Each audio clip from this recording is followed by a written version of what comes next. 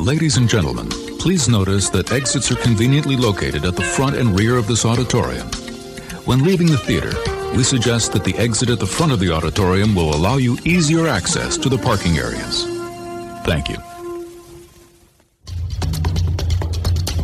You can't really excuse other stuff just because, well, they tried. Listen, man, I really like this film. I think this is the last great swashbuckling film. Quite arguably the best filmmaker of our generation. And then they like it and they tell their friends and it kind of balloons from there. But when you're... Do free plugs during the show? Let's do a video game. It's probably true. Hey, I'm Mike Field. And I'm Mike Butler. And you're listening to the Forgotten Cinema Podcast. Each episode, we highlight a film that, for a variety of reasons, was forgotten by audiences, whether it's because a more popular movie was released around the same time, or maybe the movie didn't catch on with an audience in its initial run. Whoops. We'll discuss what we love about the movie, or perhaps don't love about it, and decide whether the movie is worth a revisit, which, quite frankly, I always think it's worth a revisit. If you enjoy our podcast, please feel free to rate, review, and subscribe on Apple Podcasts or wherever you're listening to this podcast right now, which is multiple places because we just added the TuneIn app and iHeartRadio. Right, Mike? Oh, yeah. So we are going to be talking about this week, Blue Velvet. By David Lynch. By David Lynch. I was going to sing the song, but I guess I'm not going to. Oh, no. She wore blue. That's all I got. From the mind of David Lynch comes a modern-day masterpiece, so startling, so provocative, so mysterious, that it will open your eyes to a world you have never seen before. All right, so Blue Velvet was released on September 19th, 1986. It was a limited release. It was not a wide release. I don't think it ever was a wide release. Just so you know, it was released against the movie The Men's Club, starring Frank Langella, and Where the River Runs Black, two films I have not seen. So, and I probably will never see unless somebody says, you need to watch The Men's Club. It's called The Men's Club. I think you have to watch it. Yes, indeed. Well, you are not a man. That's kind of the rule of The Men's Club. To give you an idea of, obviously, September, we've talked about this before, where September's kind of, I wouldn't say it's the dump month. Maybe back then it was the dump month, where it's movies. It's not the summer. It's not necessarily into the, Oscar season, which is, November, December kind of thing. So it's basically where you put movies you don't know what to do with. But a week after this movie was Crocodile Dundee, which was a huge movie. I mean, it was a big movie because they made Crocodile Dundee 2. They don't do that unless the first one makes money. This is true. Right. So the budget for Blue Velvet was $6 million. It grossed domestically $8.5 million, which is actually, I don't want to say remarkable, but I don't think that's necessarily a loss because it was a limited release movie. That's surprising for a limited release and something that's definitely not for everybody. Like a film that's not for everybody. Not at all. This, we'll get into it. If you've seen this movie, you're probably gonna know what we're referencing. Rated R, 120 minutes. This was shot 2.35, but it was shot anamorphic, which I don't know if you noticed when you were watching the movie. Some of the wide shots bowed a little. I did notice that. Yeah. Okay. I'm not I don't hate that. I mean, it's noticeable. It does kind of pull you out a little bit, but when I see that, I don't know. That doesn't bother me as much as some other stuff. In a movie like this, where you assume it's got like a tighter budget, and a movie that's done by more of an auteur kind of director, I kind of gloss over it. If this was like an action film or a thriller or something that would kind of take me out of it. Okay. I agreed. Written and directed by David Lynch, like we said. For those who are unfamiliar with David Lynch, he was the creator of the TV show Twin Peaks.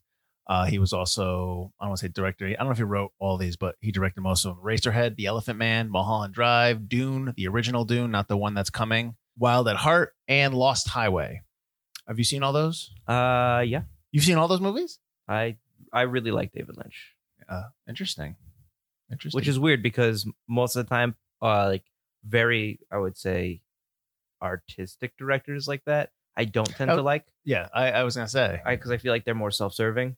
But there's something about David Lynch that I really enjoy. You enjoy his weirdness? I really do enjoy his weirdness. And I don't say weirdness in a bad way. No, he's weird in a good way. Right. I think, and I don't think he doesn't try to be. He's not phony. He's not phony about it, and he's also not. He's not apologetic about it, but he's also not. He's not trying to elevate it to this higher like power. He's not trying to say, oh, because this means this and this. He's just, I want to try. I just want to be weird. He's authentic. He's Yeah. not somebody who you get this sense of, I don't want to say douchiness, but I guess douchiness or an air of superiority, like, because he has these different viewpoints about life and perspective. I mean, we'll get into stuff from Blue Velvet. I know we talked about it a little bit real briefly about like, the whole Isabella Rossellini scene. Yeah. Right. So, that's from something in his childhood, that kind of stuff. It's authentic. And you know what? That's all you can ask for in a filmmaker is just to be authentic.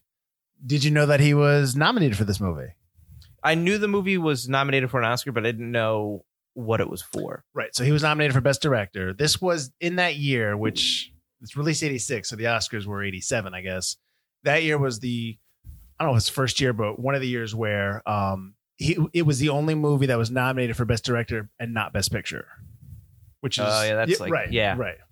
Which is like, wow, you're really good, but we just can't recognize this movie because we don't know what to do with it. So this was produced by Dino De Laurentiis, who had to set up his own distribution company to release it. So he started DEG just to release Blue Velvet because nobody would pick it up. Not surprising. And while I said this movie's 120 minutes, the original cut was 4 hours, which is 240 minutes. And I have the 2002 special edition DVD. I don't have but in 2011, the Blu-ray version, which is what you have, or no? I don't have the Blu-ray? I don't own it. Okay. So the 2011 version actually has 50 minutes of that footage that they found. So they couldn't find the other 2 hours, but they found 50 minutes. And I guess there's like a sex scene between Sandy and Jeffrey and Dorothy. I guess at the end of the movie, Isabella Rossellini plays Dorothy Valens. In the original cut, she kills herself at the end of the movie. Oh, right. So that's more likely. That's what I was waiting for when I first saw it. All right. So I know I've been talking about some of the characters. Let me get into the cast. Dorothy Valens is played by Isabella Rossellini. Jeffrey Beaumont is Kyle MacLachlan. Starring Dennis Hopper as Frank Booth. Laura Dern as Sandy Williams. Dean Stockwell as Ben, no last name. Dean Stockwell from Quantum Leap fame. That's right. And Brad Dourif is in there as a small role as Raymond. They're one of Hopper's henchmen, one of Frank Booth's henchmen. I was gonna put that. Oh, nice. I mean, so that's basically like kind of a rundown of the movie itself in terms of, I guess, facts or kind of the nuts and bolts of the movie. Mm-hmm. I first saw this movie not in 86 because I was 11. Probably inappropriate for me. I think I watched this movie when I was like first starting to watch movies. I've talked about this before, kind of like after in college or after high school, just kind of like watching all these indies and watching all these movies because I got into filmmaking, got into storytelling. So this was one of those movies that I watched. Oh, you need to see this movie. You need to see Blue Velvet. I think I had seen some of David Lynch's stuff. I never was into Twin Peaks. I know you were. I'm a big right. Twin Peaks. Yeah. So I saw in the notes that this movie inspired Twin Peaks. I can see some of that. There's some notes I have spread throughout. They're like, oh man, this is very like Twin Peaks. This is very Twin Peaks. Yeah. Right. So the first takeaway I'm going to have from the first takeaway of this movie is, well, I don't want to say that I'm I like David Lynch. I wouldn't say that if, hey, new David Lynch movies that I'm running to see it. You know what I mean? Like, they're tough watches. I they get are. That, yeah. You have to almost prepare yourself for it. But at this time, when Blue Velvet came out, I don't think people, because he had just come off Dune and Dune was a flop. Right. And I don't think people they didn't know what to expect in terms of audiences, not just, producers and directors, because they obviously read it. Right. I don't think they knew what to expect when they watched Blue Velvet. So my first takeaway was, I'm watching the movie. I'm referencing watching it the other day and watching it when I first watched it. Yeah. So like just watching it, noir, feels like a noir. Kids like investigating, like trying to figure out what's going on. He's, I get the symbolism of the bugs, the underbelly of this, like a term I did not coin this. I read this when I was doing research, the Reagan-esque society, just like everything's happy-go-lucky. It's supposed to be that it's not the 1950s, but it's supposed to be like almost like an alternate reality. I noted that. Yeah. It's a lot of stuff. He doesn't hide the fact that it's filmed in the 80s, but he's trying his hardest to make it like the 50s or 60s. Right. Yeah. So I think my first impression, and then I'll get you to break down the movie. Was I'm watching the movie, going along, 40 minutes in, we meet Frank Booth, and then you're like, what the hell's going on? What is this movie about? But go ahead and kind of, because I wasn't glossing over it. I just kind of wanted to toss out a first impression. But what was give us the, I guess, a loose rundown of the plot of Blue Velvet. I mean, you kind of already did. The plot is fairly simple to the film. So Jeffrey Beaumont is a college student who comes home after his father has some sort of accident. Seems like it's a stroke of some sort or something. So he has to come home to his family. While home, he's kind of melancholy. He's walking through a field. He finds a severed ear in the park. He takes the severed ear, brings it to the police. Anyway, I was at the hospital this morning and coming home through the field behind our neighborhood, there behind Vista, I found an ear. You did? A human ear? Yeah, I thought I should bring it to you. If that's right, let's take a look at it.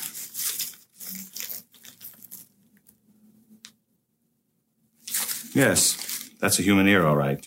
Detective brings him to the coroner, who examines the ear and basically tells Jeffrey and the detective this person could... Unusual. Yeah, I didn't understand that at all.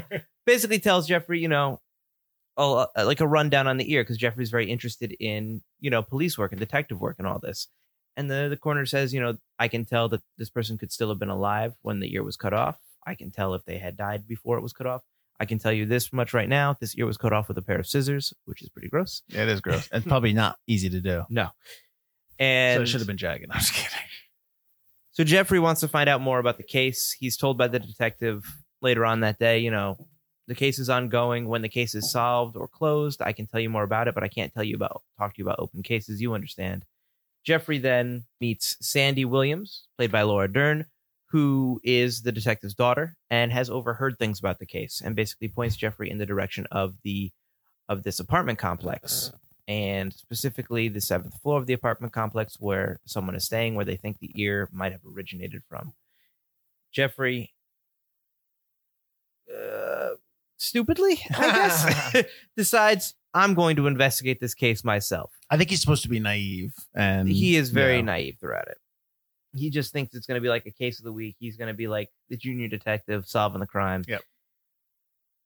Finds his way into the apartment where this, by faking being an exterminator, gets into the apartment, steals an extra set of keys, meets this woman, this beautiful Italian woman played by Isabella Rossellini, and decides the next night he's going to figure out what's going on in that apartment, sneaks in with the spare key, hides in the closet, and then finds out that Isabella Rossellini lives there.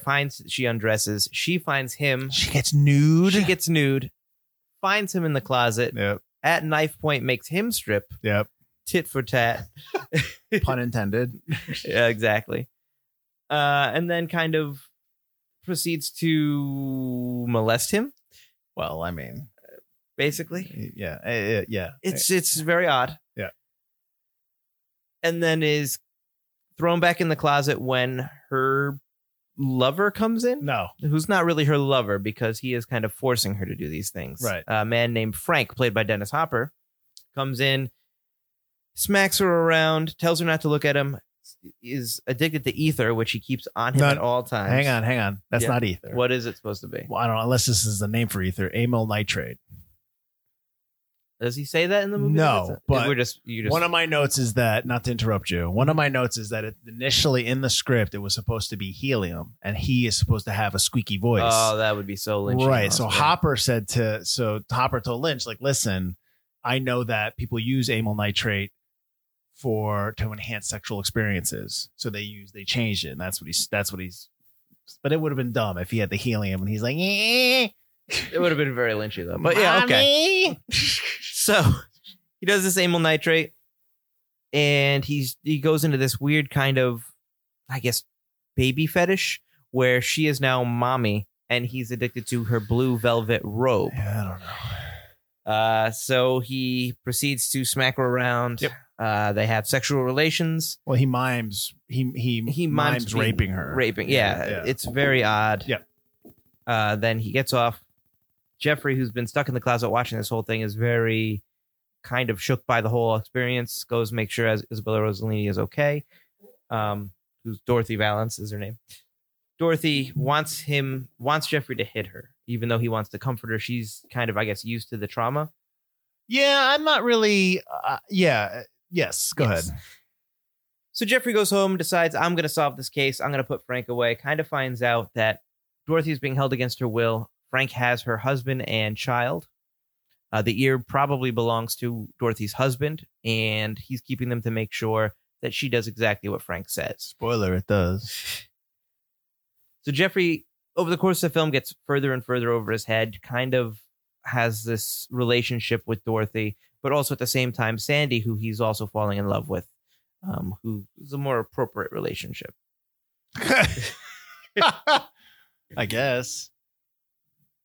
I mean, that's a lot. Yeah, I think you don't need to keep going. Yeah. Well, it's a lot to unbox. It's a whole lot to unbox, but basically Jeffrey gets further and further over his head as he tries to infiltrate this little like seedy group, and free Dorothy from her captors, essentially. Right. Well, I mean, the story is essentially about, I touched on it briefly, it's about the idyllic nature of society, where they live, but there's an underbelly of evil that lurks with any society. No, that would be the theme of the Right. I mean, then you get that when you first see his father, when his father has the heart attack or stroke. His stroke. Is it a stroke? They never say. It seems like it's something a stroke with his neck. But it's a neck thing. He's in the brace. He's got a trachea tube. So I don't know. It's got to be a stroke. It probably was a stroke. They might have said it. Maybe we both missed it, but it's got to be. I think it's something like a stroke. And so when he's laying on the ground convulsing, the camera goes down and it shows the bugs and all the gross beetles. Which is a really cool shot. It is. It's disgusting, but it is. And then that comes back later because Sandy, who is Laura Dern's character, tells him about the dream she had about a robin, and the whole idea is that the robin represents love, and that she knew it would be okay because she saw the robin, that everything would turn out. And at the end of the movie, you see that fake robin with the beetle in its mouth. Because love conquers evil all the time, which is a great theme. But that's the main theme. The idea of Jeffrey is somebody who is from that idyllic society, civilization, I guess, and he gets a peek into the dark side, and it also almost changes him a bit because they have a sexual scene, him and Dorothy, right? And she wants him to hit her, and he hits her, and then they go back the next morning. He's upset. Yeah, he gives in. Yeah, he gave into that, right? So that's a major. That's probably the biggest theme in this movie, is just kind of like the two different sides of life or society, which is what Blue Velvet kind of, talks about throughout the 2 hours of the movie. Yeah. And what Lynch is trying to say. So the whole stuff with Dorothy, in terms of her sexual appetite and the fact that she wants him to hit her, I didn't know if that was a result of the relationship with, well, it's not a relationship, with her captor, Frank Booth, who has clearly kidnapped her husband and her son because he's fallen in love with her. But I don't know how long that's been going on. Right.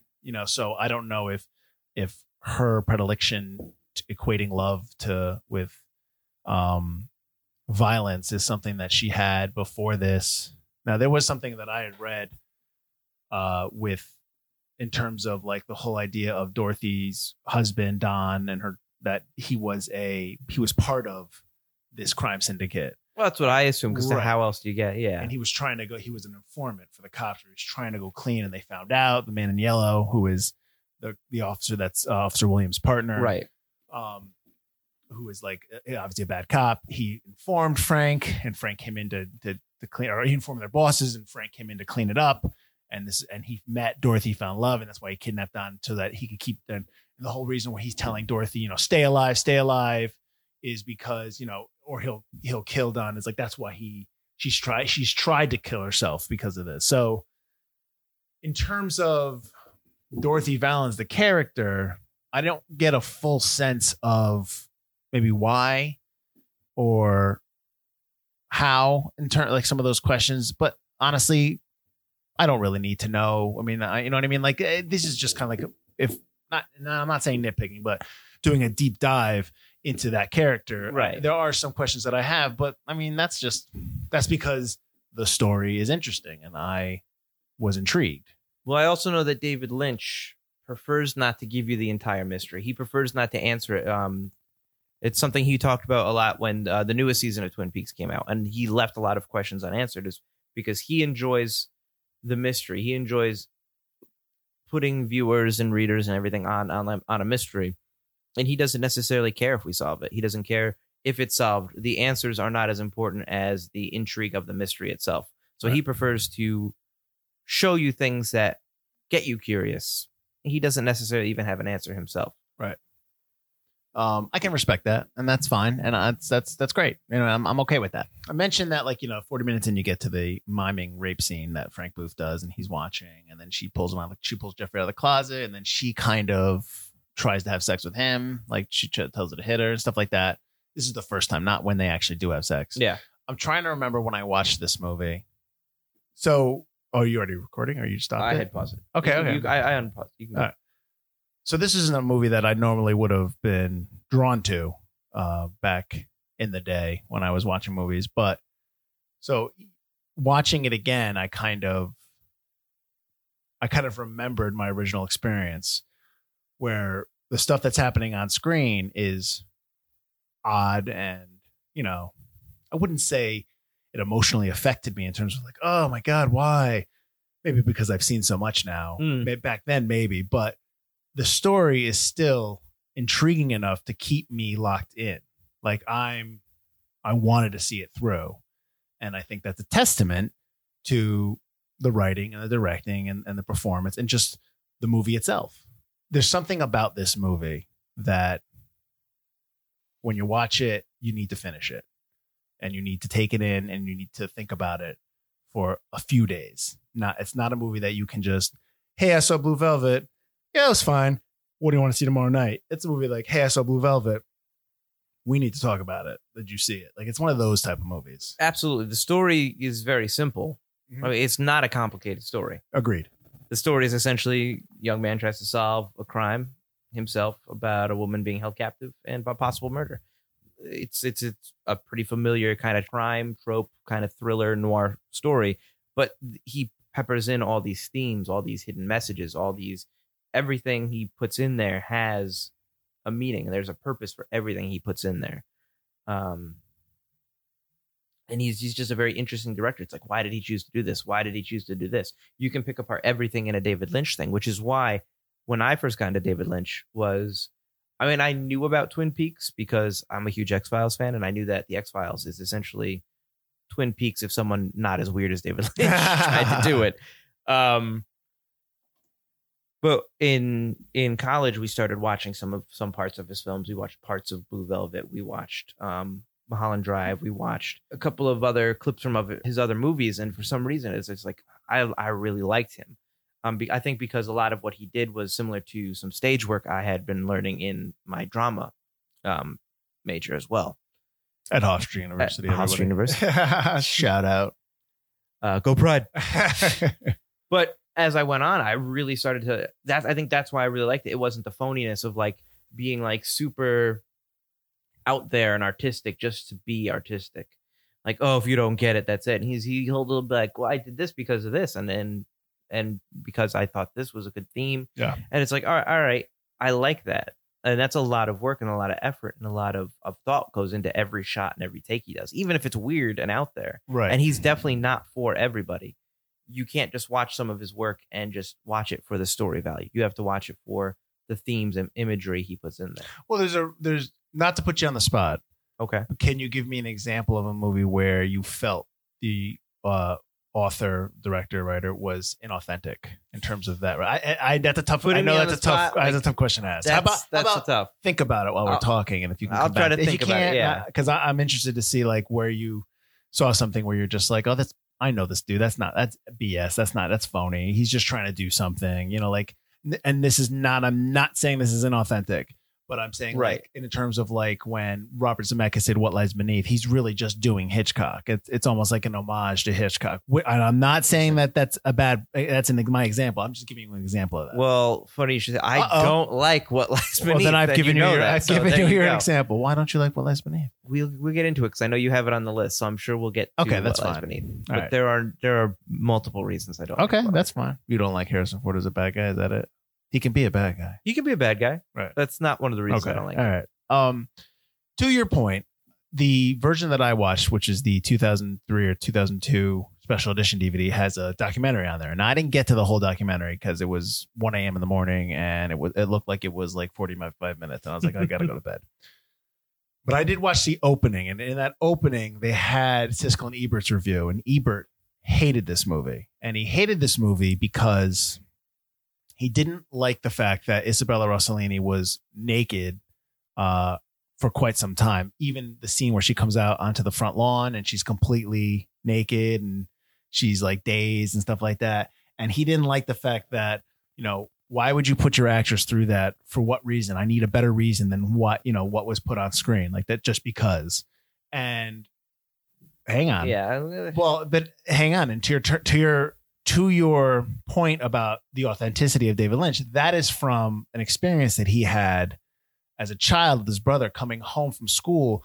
They saw a naked lady in the middle of the street, dazed, just walking around, and that image stuck with David Lynch throughout his life. And now the way he put Blue Velvet together was he didn't just sit down and write Blue Velvet. Blue Velvet took years to write, and it was just different moments where he was like, I always wanted to sneak into a woman's room and watch her from the closet. The dazed naked woman, just different things that I always was interested in, the dichotomy of good and evil, like that kind of stuff. Yeah. All this came together to form Blue Velvet. So it's not like, so he took pieces of his life or piece of, I'm just trying to like give validity to your point of the authenticity of David Lynch as an auteur. And you look at the nudity in the movie and it's like, there's nudity in the movie, but it's not. For 86, for 1986. Oh, I mean, there's nudity. I'm Yeah. not saying like there's not nudity. I'm saying it's not done in a provocative or sexual way. It's done in a provocative way, but it's not done in a way that should kind of disturb It's not you. gratuitous. It's not gratuitous. It's disturbing. It's not something that should arouse you. It's something that correct. should upset you. It's and part of the movie. And that if that upset Ebert, then good. That's the reason for the nudity. Well, in the that's movie. to that point, because I have another note. All right, so there was a critic, and I'm going to say his last name wrong, but his name is Mark Kermode or Kermode. It's Kermode. I apologize if I said that wrong. I believe he is a critic for BBC or something like that. So he talked about when he first saw the movie, he walked out on it, and he gave the film a poor review when it first came out the first time. But then he went back and watched the film over time. And 3 years ago in 2016, he had this quote. And he said, as a film critic, it taught me that when a film really gets under your skin and really provokes a visceral reaction, you have to be very careful about assessing it. I didn't walk out on Blue Velvet because it was a bad film. I walked out on it because it was a really good film. The point was, at the time, I wasn't good enough for it, which is very interesting. And I think that because there are times that I have not liked the movie and I'm like, I don't know why I don't like this movie, but it's not that I didn't like it. I couldn't get my head around it. And you have to rewatch movies. I mean, we've done that here. Yeah. The infamous episode, which I think we should use as a Patreon, like a tease. Oh yeah. is, Okay. when we first started this podcast, we wanted to do a practice one just to kind of do one practice one for us. So we Right. did the movie Sphere because Mr. Butler here liked that movie and he was like, we should do Sphere. And I said, what? No. So then we did it. And then go ahead and tell what happened. And then the entire podcast episode became why I shouldn't like Sphere. And I had to agree with everything because you can like a movie and remember the things that you like about it and not remember the things you don't like about it. And then like, I think what you're saying is it works both ways. Right. And just because like if one thing kind of gets under your skin and you don't like about it, or like you said, you can't wrap your head about it or understand it. There are films I didn't like before I went to film school and I watch again and I like, or films that I was just too young for. Like in the case of Sphere, I think I was not old enough to understand what was bad about it. And Right. now now you do. You see that there's more than just, okay, you like the story, but everything else is bad. Well, there's different. Yeah, you also have to take into consideration your emotional age, your what you have experienced in terms of life. Like you watch a movie at 13, but then you watch it at 25. You are different to watching. You like if I like a movie like Inside Out, which deals with growing up and becoming an adult. I watch that movie if I'm at 13. I'm just like, it's pretty funny. But if I watch that movie 10, 15, 20 years later, there's an emotional connect to that Once because you've it's grown like, up, yeah. exactly. I think it's it's also very interesting that, to be fair to Roger Ebert, may he rest in peace. He never said, listen, I love David Lynch as a writer director. That movie just, for whatever reason, he didn't like that part. But to be fair, you did write a lot of movies that were considered softcore porn, Roger. So you did write some movies that had that other risque stuff. So, but regardless, I think that the point I'm laboring to make here is that this is a movie that you can't just watch in one sitting and think you understand it. And you may need time to get to it. And I know that we're doing a podcast called Forgotten Cinema. This isn't probably necessarily forgotten in terms of people that love film or love David Lynch. No, I think it's a pretty well known, like I learned it in film club, learned about it in film class. And stuff. Right. Yeah. I would make the argument that what's forgotten about this movie is it's a different watch when you watched it your first time to when you watch it again to when you watch it later. There are things in this movie that are layered that you need to revisit this movie to remember. See what I did? To just remember why this movie is considered one. I mean, it's on a lot of best 50, best 20, best 10 list of all time for people. Absolutely. Right. But if you went to the average person and say, hey, have you ever seen Blue Velvet or have you ever watched it? They're going to say no.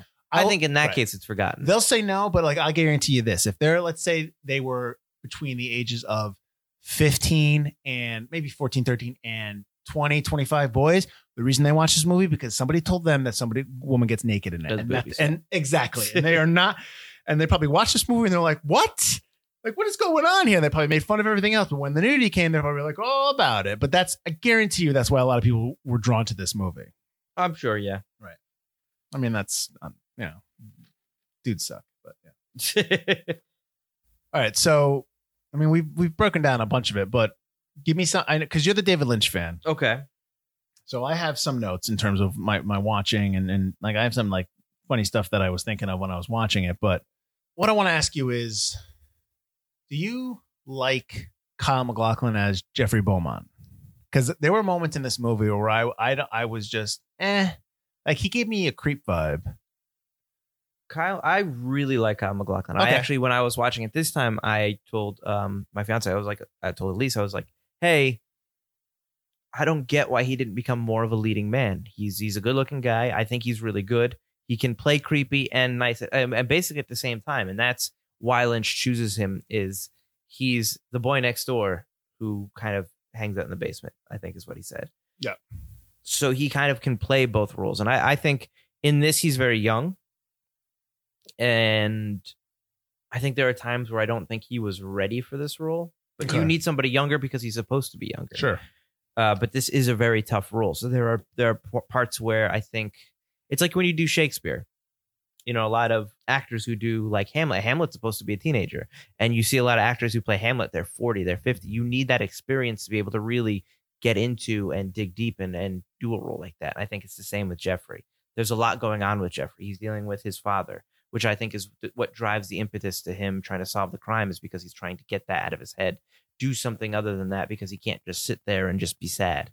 You're dealing with his love for Sandy. You're dealing with his love for the mystery, his interest in the sexual nature of what's going on, but also his need to stay good and in like you said, in the light on the right side of everything. And that's a lot to unpack when you're just starting out as an actor. Well, he had done, excuse me.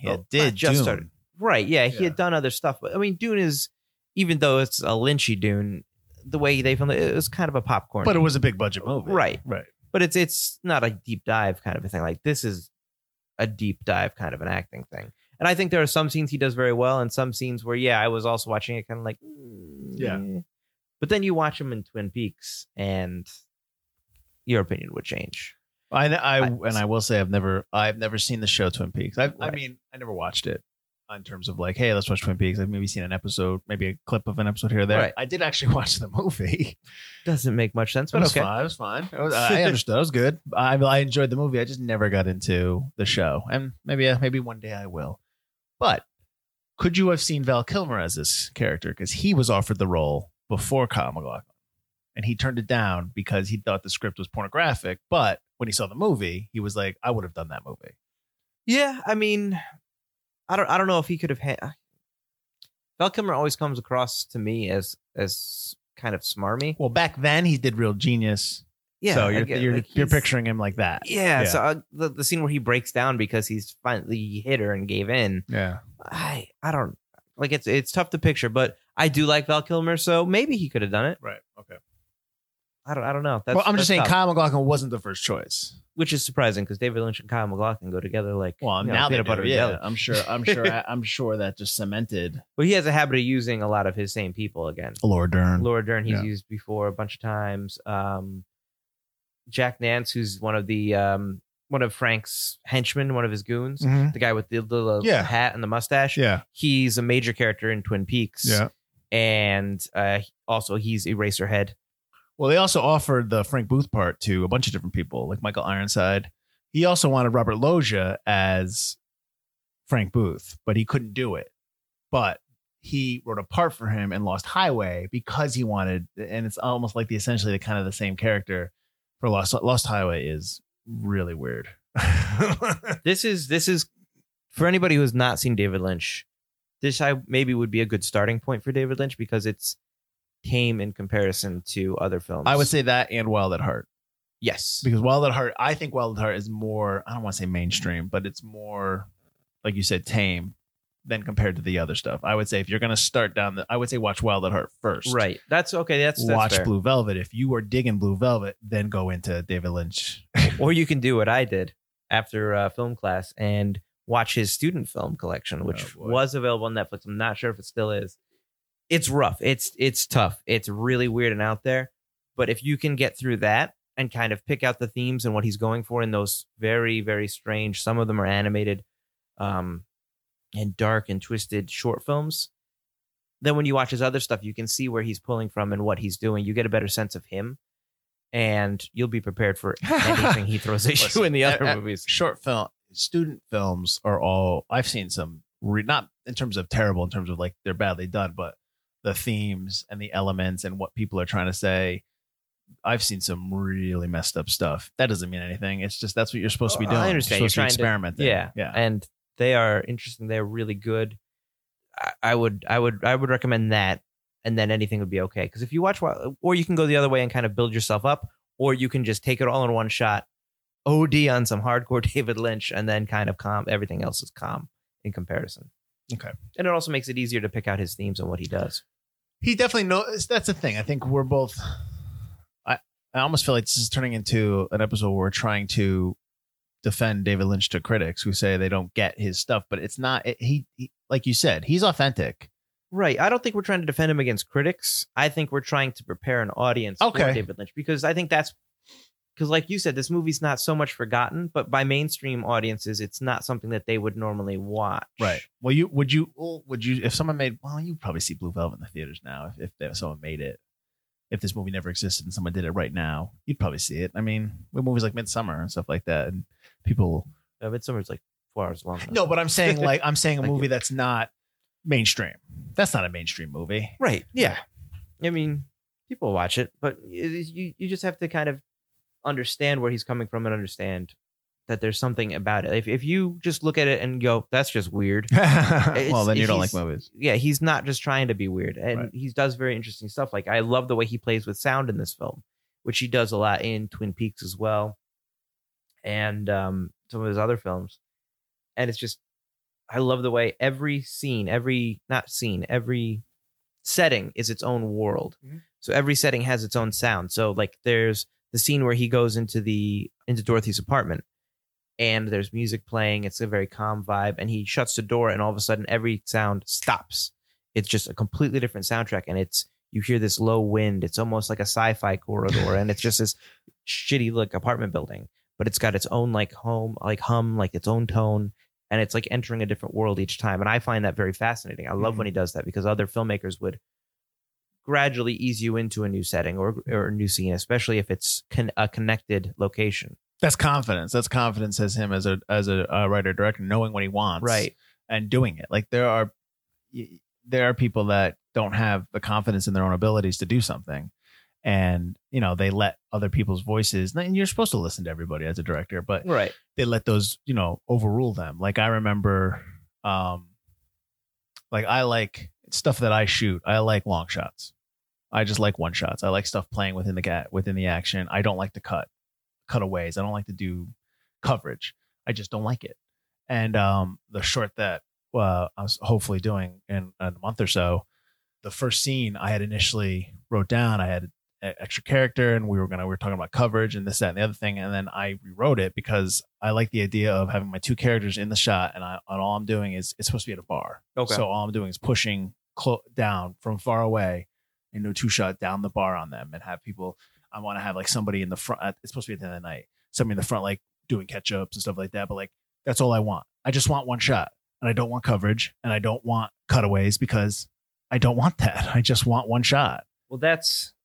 But I'm saying in terms of like confidence as I of what understand. you want and what you go for. Well, you talk about one shot, and when we're recording this, Once Upon a Time in Hollywood just came out, and it just brought to mind the shot in the bar where they're doing it's the fake scene where they're going through the scene in the bar with Timothy Olyphant and Leonardo DiCaprio, and they do the shot that's behind them, and the camera just comes around into that 2-shot. Oh, right.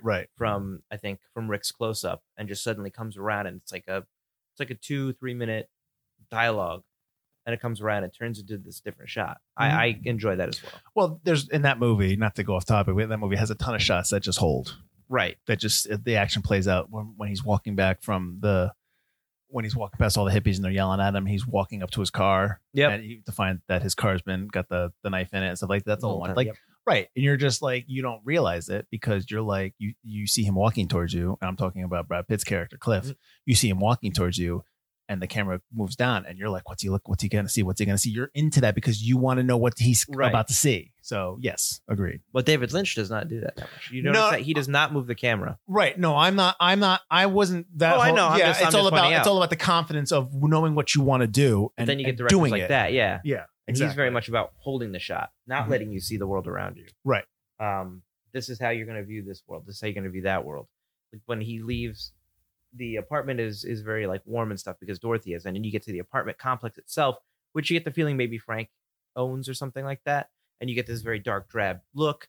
The camera's slightly tilted. You get this above shot, which kind of reminded me of like survival horror games from the 90s, like Resident Evil or Silent Hill and stuff like that, where it's meant to kind of throw you off and make you uncomfortable because of the way you're viewing it, and it's more voyeurish. Well, when you're talking about when they're in the hallway, whenever they go into the hallways of that apartment, yes. Well, back to what I was talking about in terms of how it was anamorphic, I think that adds to the hallway scene because they're all in the shot and it's bowed. Yeah. And you're kind of like, this is a weird looking, image here. What's going on here? And that puts you instantly at ease, not at ease or unease. Like you just kind of like, what is happening here? Yeah. And it puts you on your edge of your feet, edge of your toes. There's a movie with Julianne Moore called Safe.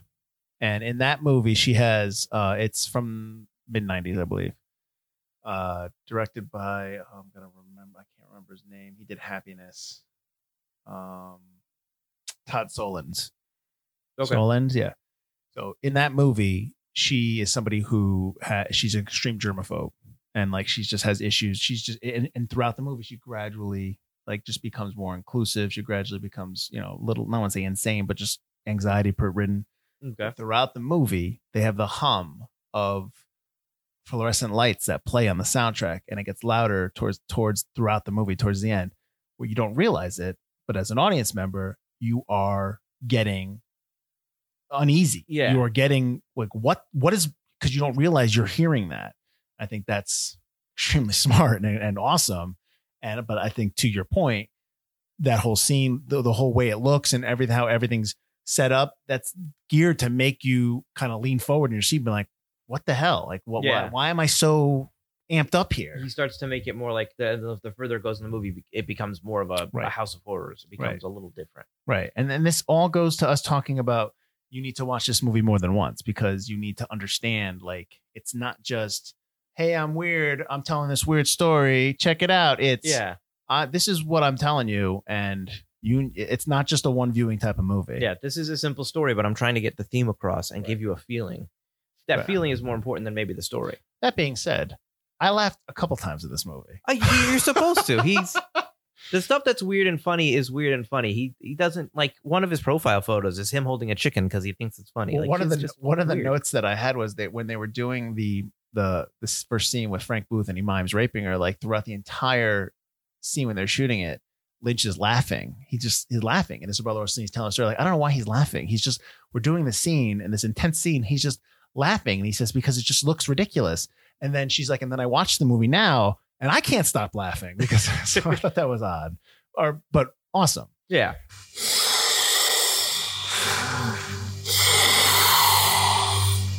Mommy.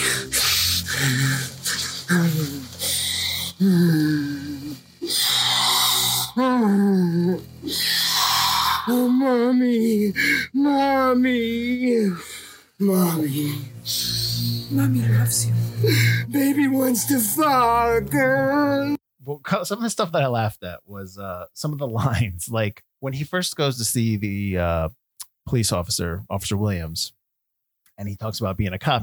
I'm sorry, he goes back to his house in the night when he first meets Sandy like 5 minutes later, and he's talking about being a cop, and Jeffrey goes, "Must be great," and like the guy Williams, like in deadpan, is like, "It's horrible too." Yeah. And I'm just like, it was almost like, do you remember Village of the Damned, the remake with Mark Hamill? Yeah. Okay, so there's a moment in that movie where Mark Hamill comes out and like, I think they've like maybe on their third or fourth death, and somebody, I don't know if it's Christopher Reeve or somebody, was like, "Oh my God, what's going on?" Mark Hamill's like, "It's the children." Like, it's like all like serious, like immediately, and it like throws you back. And so that was one scene I laughed. Also, I don't know. Did they have a Heineken? I was gonna put the product placement. Product placement, yeah. Well, like, did the Heineken give them money? But like, I couldn't stop laughing when he was like, "You don't like Heineken? Why not?" And she's like, "Well, my dad drinks beer." Oh yeah, King of beers. Like, it's almost like, I'm not gonna get with this one. I laughed at that, and then I laughed toward the end when Dennis Hopper has Jeffrey and he's like, "What kind of beer you want?" Heineken. Pabst Blue Ribbon. Well, did you notice that when they go up to the place and like, "Oh, this is it"? That's actually the sign. That's actually the name of the place when they go to Ben's. Oh, that's actually the name of the place. There's a sign that says, "This is it." Yeah.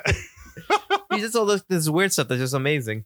The doll on the couch when they go into. Was that a doll? That's the doll. I thought that was a person. No, in a mask. it's like a doll. It's like a life-size doll in the apartment. Dean Stockwell's character's apartment, Ben, right? Yep. In Ben's apartment. And did you also notice it just disappears? Yes. Well, they disappear. They disappear. Like, and we're out of here, boop. Well. And they go, no, the doll disappear too? The doll disappears in the middle of a scene as well. They're still there, but the doll just kind of vanishes. But then, yes, they vanish, which is the most Twin Peaks cut they have. The most David Lynchy cut, I should say. Yeah. That's like, ooh, if you watch any other film, that would happen a bunch. It's almost like he's preparing you. This is me.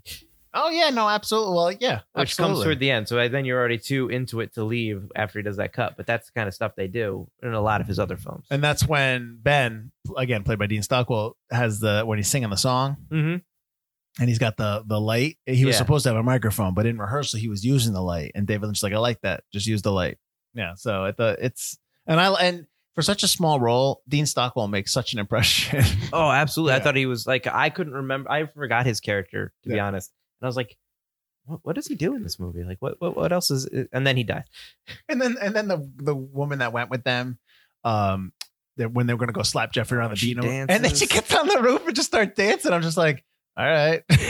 I'm just uncomfortable, which is probably there to make you uncomfortable. It's just the entire movie's meant to make you feel something. Yeah. When it starts off, and you have the shot of the rose or the tulips, the red tulips and the yellow tulips, and then the fireman waving. Yeah. Okay, then it gets into the death, and but then when it comes back, it bookends that with all the reverse angle, all those reverse shots, and it's we're back to normal, quote unquote. Right. You know what I mean? Like, yeah. Jeffrey has seen this side of we have all seen this world. We're Jeffrey, and now we're coming back, and we choose to come back almost. We don't need to see that world again. Yeah. Yeah.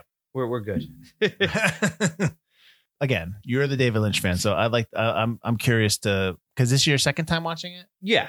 But I haven't watched it in a long time. Mm-hmm. I actually think I watched this before Twin Peaks. So, Mm-hmm. just a lot of stuff that that he does. It's very reminiscent of stuff that he does later on. Like I can tell, like he's like Dune was a studio film. Dune was, and he does put like his own kind of spin on it, which is why I don't think it was very successful. Well, he's coming off of Eraserhead. He's coming off of Elephant Man. Right.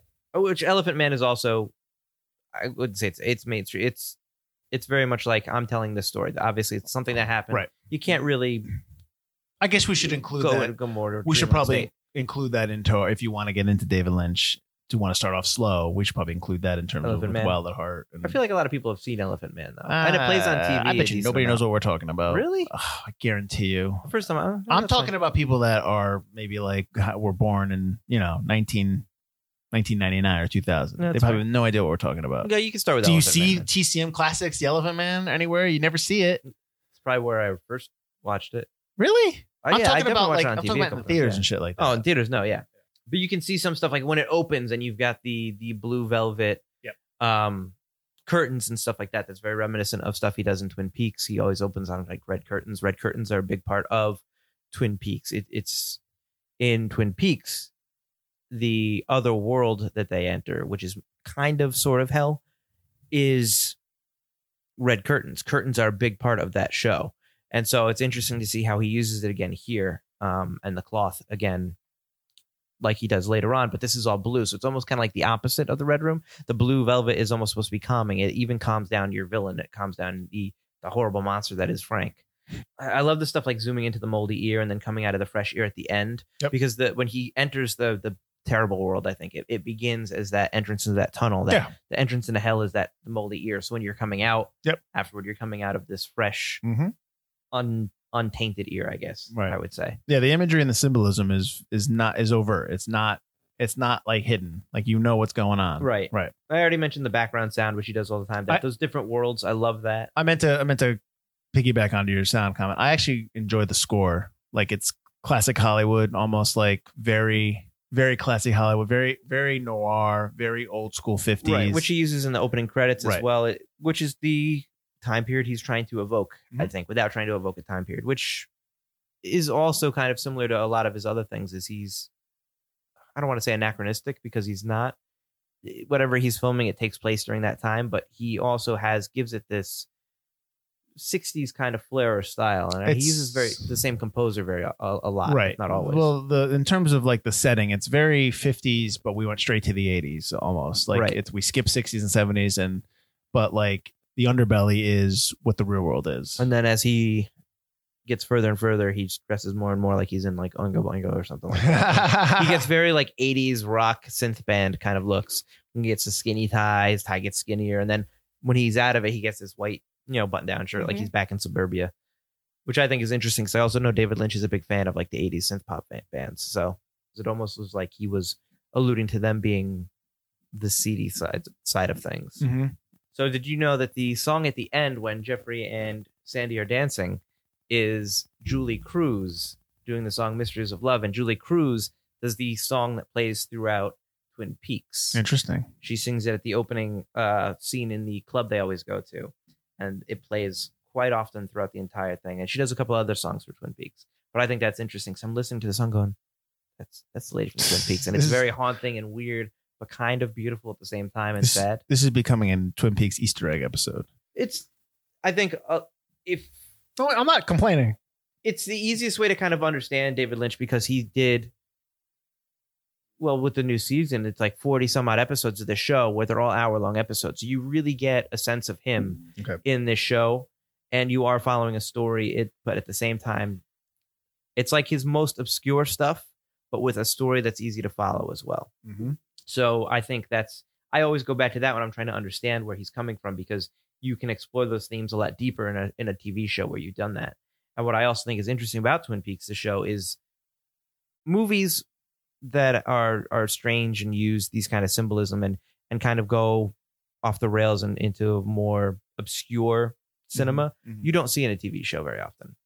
I hear it. I think they're scared they'll lose an audience and not keep them. But that was one show that actually tried to do that. So you're Sandy Williams, and you're in the car with Jeffrey Beaumont, And you say to Jeffrey Beaumont, I don't know if you're a detective or a pervert. And Jeffrey goes, well, that's for me to know, you to find out. Why are you not getting out of that car? I love that quote. I wrote that quote down. I think that quote's amazing. Why are you not getting? I would have been like, all right, so I'll see you later, Jeff. Also, I would like you to explain the quote to me. Not that I don't need it explained, but I'd like to hear your thoughts. I have your disease in me now. I have this disease in me. No, I have your disease in me. No, because then she looks at Sandy and goes, his disease is in me. Yeah, I know. He put this disease in me. Tell me it's all right. I open myself to you.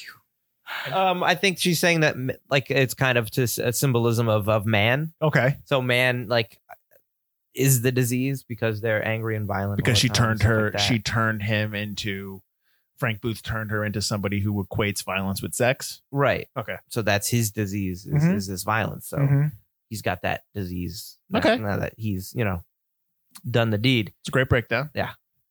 And And also, yeah, it's gross. and as gross as Laura Dern's ugly cry. Oh my gosh. I was, woo. I mean, I don't know. Maybe that was the note, but that was an ugly cry. But I get it. She's completely embarrassed, and it's very awkward. she's finding out that the guy she told she loves just had sex with this girl, and he's like, he's almost like, I don't know what she's talking about. Yeah. Like, almost like he could explain that away. Like he could have just been like, she's crazy. No, when she comes up to him, she's like, oh Jeffrey. I was like joking. I was like, oh Jeffrey, I'm gonna blow up all your spots, Jeffrey. I'm gonna blow them up so much. When she comes, I laugh when Mike stops them. She tries to, sorry, man. Yeah, and then so Mike comes up and he's like, "Hey man, we're gonna fight. What you doing, my girl?" And then Dorothy Valance comes out and she's naked. Oh, it is in whatever. And he's like, and he's like, "Is that your mom? Is that your mom?" And then like he puts her in the car. Jeffrey puts her in the car, and Mike's like, "I'm so sorry. I'm so sorry." That's fine. I get that reaction. Then his friend's like, "I thought you were gonna kick his ass." The fuck, Mike? That guy's like, "Come on, don't be a dick." Sorry. Did you just see what happened?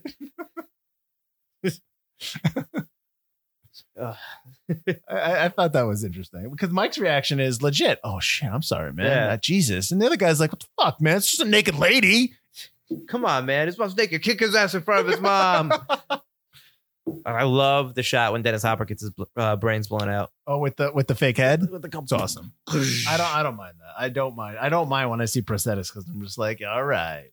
Blew the hell out of the back of that head. He's not getting back up. Or when he walks into the room and he sees the man in yellow just dazed because he had the brain injury. Yeah. And he's just like, ooh. And then the walkie goes off and he's just like, he swings his hand. Yeah, that's kind of creepy because that's like, what would you do? Like, put yourself in Jeffrey. You open the door and you see this. You see this, you see a dead guy with no ear, and then you see this dude just standing there with half his brain you can see his brain. Yeah, his brain is swollen. Yeah, I thought that. Yeah, that was good. That's almost like that could be like the lobby card. Back in the day, everybody, they used to do lobby cards for movies.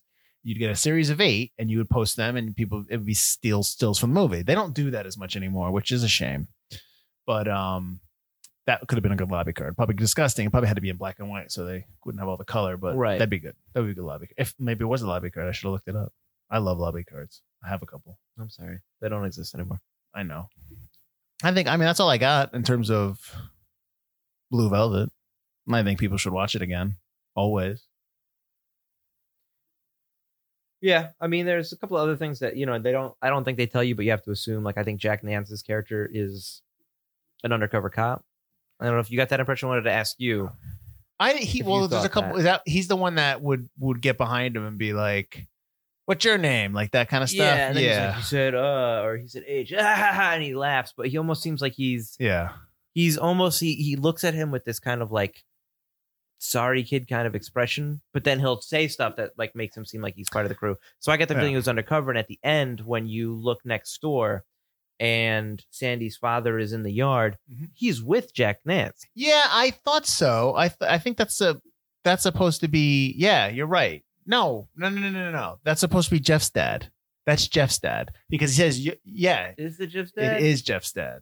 Doing all right, Pop? He says, like, you doing okay? Yeah, like, because everything's back to normal. Everyone's happy. Right. That's supposed to be.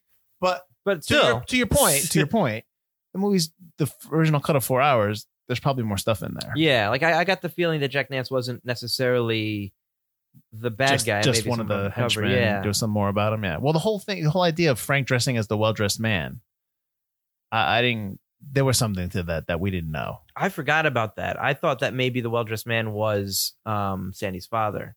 Well, I think there's But something we're missing because that comes back. because he takes a picture of him with his shoebox camera, which I guess you don't need to explain how Jeffrey put that together, but that's fine. Yeah. And there's a reason why he's dressed differently or fake, maybe because he's meeting the cop. I don't know, but it's just that Right. might be why, because he's meeting the man in yellow, who's the dirty cop. So that might be a reason, but there's probably something in the original 4-hour cut that we're missing in Sure. this one. The original 4-hour cut probably does more stuff like the disappearing people, Mhm. the weird dolls. The More original stuff with 4-hour Ben. cut's probably very, very much more Mulholland Drive. Mhm. And that I know De Laurentiis is very big on having kind of control of the cut. He watches and goes, I don't want this, I don't want this, I want this. He's very kind of controlling. Funny you say that. because I should have watched the whole doc, but in the doc they talk about how that's in the contract, like that they were developing a contract, and Lynch was like, Lynch always has final cut, and De Laurentiis says, I can't give that to you because I don't give it to anybody, Right. but if I give it to you, I'd have to start doing it for everybody else. He's like, but I'm going to shake your hand, I'm going to tell you that you have final cut, and I'll give you my word. And the guy who was telling the story, he's like, if you know De Laurentiis, when he gives you his word, he means it. So he did have final cut, but he couldn't put it down in the contract because then he'd have to do it for everybody. So Right. yeah, so Lynch had final cut.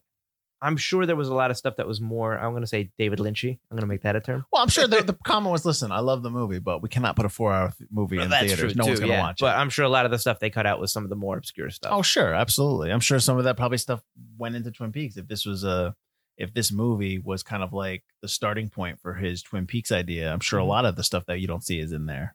I just want to point out this while I was watching it. Okay. And I could be wrong. You could disagree with me. Okay. Although my girlfriend agreed with me.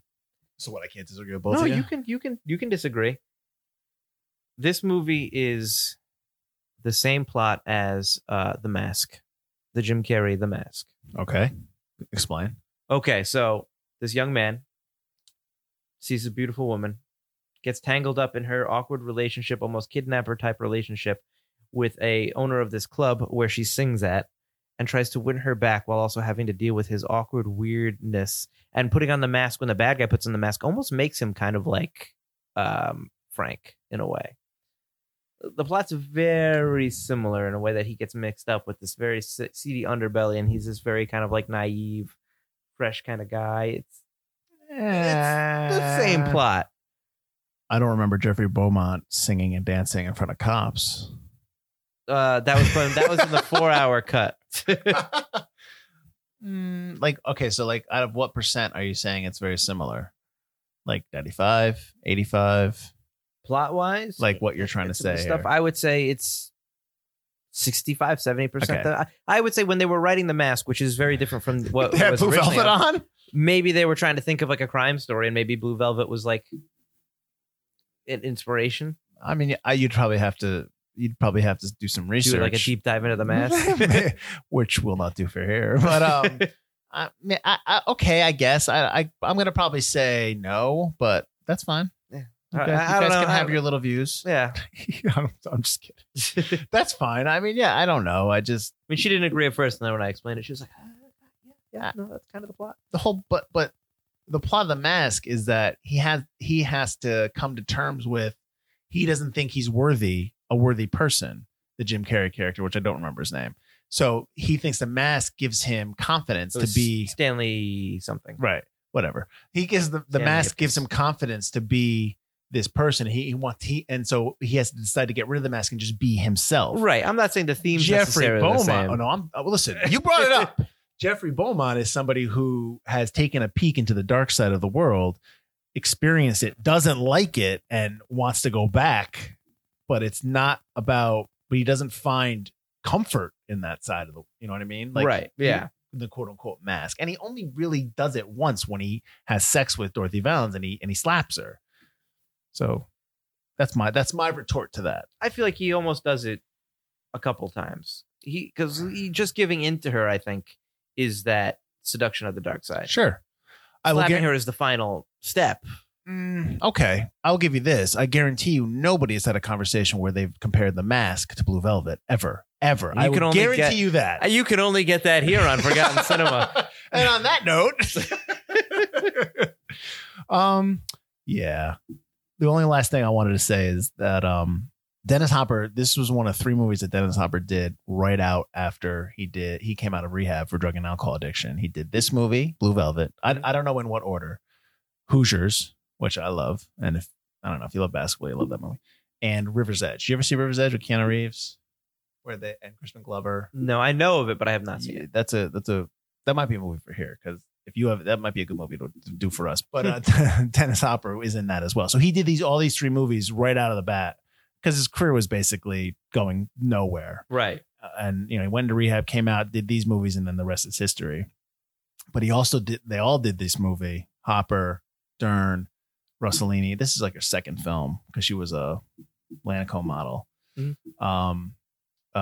McLaughlin, they all did this movie a little bit more for scale. Nobody got paid a lot of money for this movie. Okay. And because they wanted to do it, because they were into the script and stuff like that. So what I talked about was a $6 million budget. It was initially supposed to be a $10 million movie. Couldn't get that. Ended up being 6. So yeah, I just want to throw that in there. All right, cool. Yeah. Now is the time on Sprockets when we dance for all those 80s people out there. I'm talking about the plugs. So we're going to do something different this time around. We plug our own stuff incessantly, and we still will. Yes. I'm sure Mike will go into his riff of all the podcasts. But one thing we wanted to plug some podcasts, or we wanted to try to plug other people's stuff, not just podcasts, but anything. Right. So the first thing we wanted to plug for this episode, or one of the ones we wanted to highlight, is a friend of ours, Andrew Morgan, has a podcast called The Nomcast. And that's about, he does Netflix original movies, NOM, Nomcast. Get it? We're not making fun. So he basically, you know, he has guest star every episode. We have been I'm a 3-timer. I have done the movie The Ballad of Buster Scruggs. Jeez, that was actually the first ever Nomcast, so I'm so proud. I did that with Andrew. I know Andrew from my days shooting really bad shorts with the Up on the Productions. So we go back. We also did Triple Frontier, the Ben Affleck one. Me and Mike did, the last one we did was, Christ, I remember, Rim of the World. Yeah. If you want to listen to an hour and a half of us just ripping something, go ahead and listen to the Rim of the World episode. Yeah, well, we wanted to give Andrew a little shout out because he is looking to get to 1,000 downloads. So he's close. So if you give it a shot, if you like what if you like us and you want to hear us together, I would suggest watching our episode for Rim of the World. If you like me and don't like Butler, then I would suggest you go watch the other 2. So check it out. It is available where all podcasts are available. And also you can get it at fistfulofjokes.com/the Nomcast. And there's a little dash between the and Nomcast. But I would just say if you have Apple Podcasts, he's on there. So search him from there. Nomcast. NOMCAST. That's for you, Andrew. Mike? All right. So as always, if you like Forgotten Cinema, please share, subscribe, review us. Let everyone know about it. You know, the more viewers we have, the better. The more subscribers we have, the better. Yeah. So that's Forgotten Cinema. Oh, you're not gonna do the other ones? Oh no, I'll still do the other ones. I just wanted to get the Forgotten Cinema. We're also, dude. What did you say we were on? I wasn't paying attention. I know I was standing up. What did you say we were on? Apple Podcasts. Oh, I didn't say any of that, but we are available wherever podcasts can be found. Apple Podcasts, Apple, Spotify, Google Play, TuneIn, iHeartRadio. You can even tell Alexa to play our podcast. You can. So if you're near your Alexa right now, I want to try something. Alexa, play Forgotten Cinema. Let me know if that worked. Nice. This is why I renamed my Alexa. So other than Forgotten Cinema, I've also got 2 other podcasts. I have Crack One Open with Mike and Elise, a podcast about brews, news, and pop culture reviews, where we crack open a different craft beer every episode, talk a little bit about it, the style of beer, the brewery, the art on the label, and we give our little notes about what we think about the beer in general. And then we talk about any kind of media that's out there, usually what's streaming, new TV shows, what's out in cinema. So if you want to hear me talk about more modern ongoing series or movies that are just released, that's where I would talk about them. I've also got Two Player Bros, a podcast by two brothers who play way too many video games, where you can join myself and my brother Alex as we talk about video game news, reviews, and previews for all systems, PC, Switch, Xbox, PlayStation 4, or any upcoming systems that might come out. So those are my two podcasts. They can also be found wherever podcasts can be found and listened to. And join us next week, where we're going to talk about a movie that I absolutely love and Butler has never seen. And I think it's one of the funniest movies I've ever seen in the last 5 years. 5 years? 10 years. I'm going to say 10 years. I don't remember how long ago. I'm talking about MacGruber. I swear to God, I did not think I would love this movie, but it is awesome. And if Mike doesn't like it, I'm going to beat the crap out of him. I can't wait to hate it. He has talked this movie up so much, folks, that it can never live up to his hype. I don't know if you remember this, but when we did, remember when we used to play Challenge at the theater? Yes. So we played this really stupid, idiotic game called Challenge. And I was challenged to write on my blog why I love MacGruber. So if you can go to michaeldfield.com and you can search through the blog, it's a while ago. There's a whole blog where I just talk about why MacGruber is awesome. I actually should, you know what? We should repost that. Yes. Absolutely. Yeah. I should put a link to it when we do the episode. What you should also know, folks, is in the office at work, Michael Fields here will randomly say MacGruber quotes for no one but himself, because no one else has seen this film in the office. KFBR 392. KFBR start saying stuff. It is awesome. So if you want to listen to just me talk about how fantastic it is, next week, MacGruber. Can't wait. You better like this damn movie. I swear to God. All right. Well, go ahead. Nope. After you. So thanks, guys. I'm Mike Field. I'm Mike Butler. And this has been Forgotten Cinema.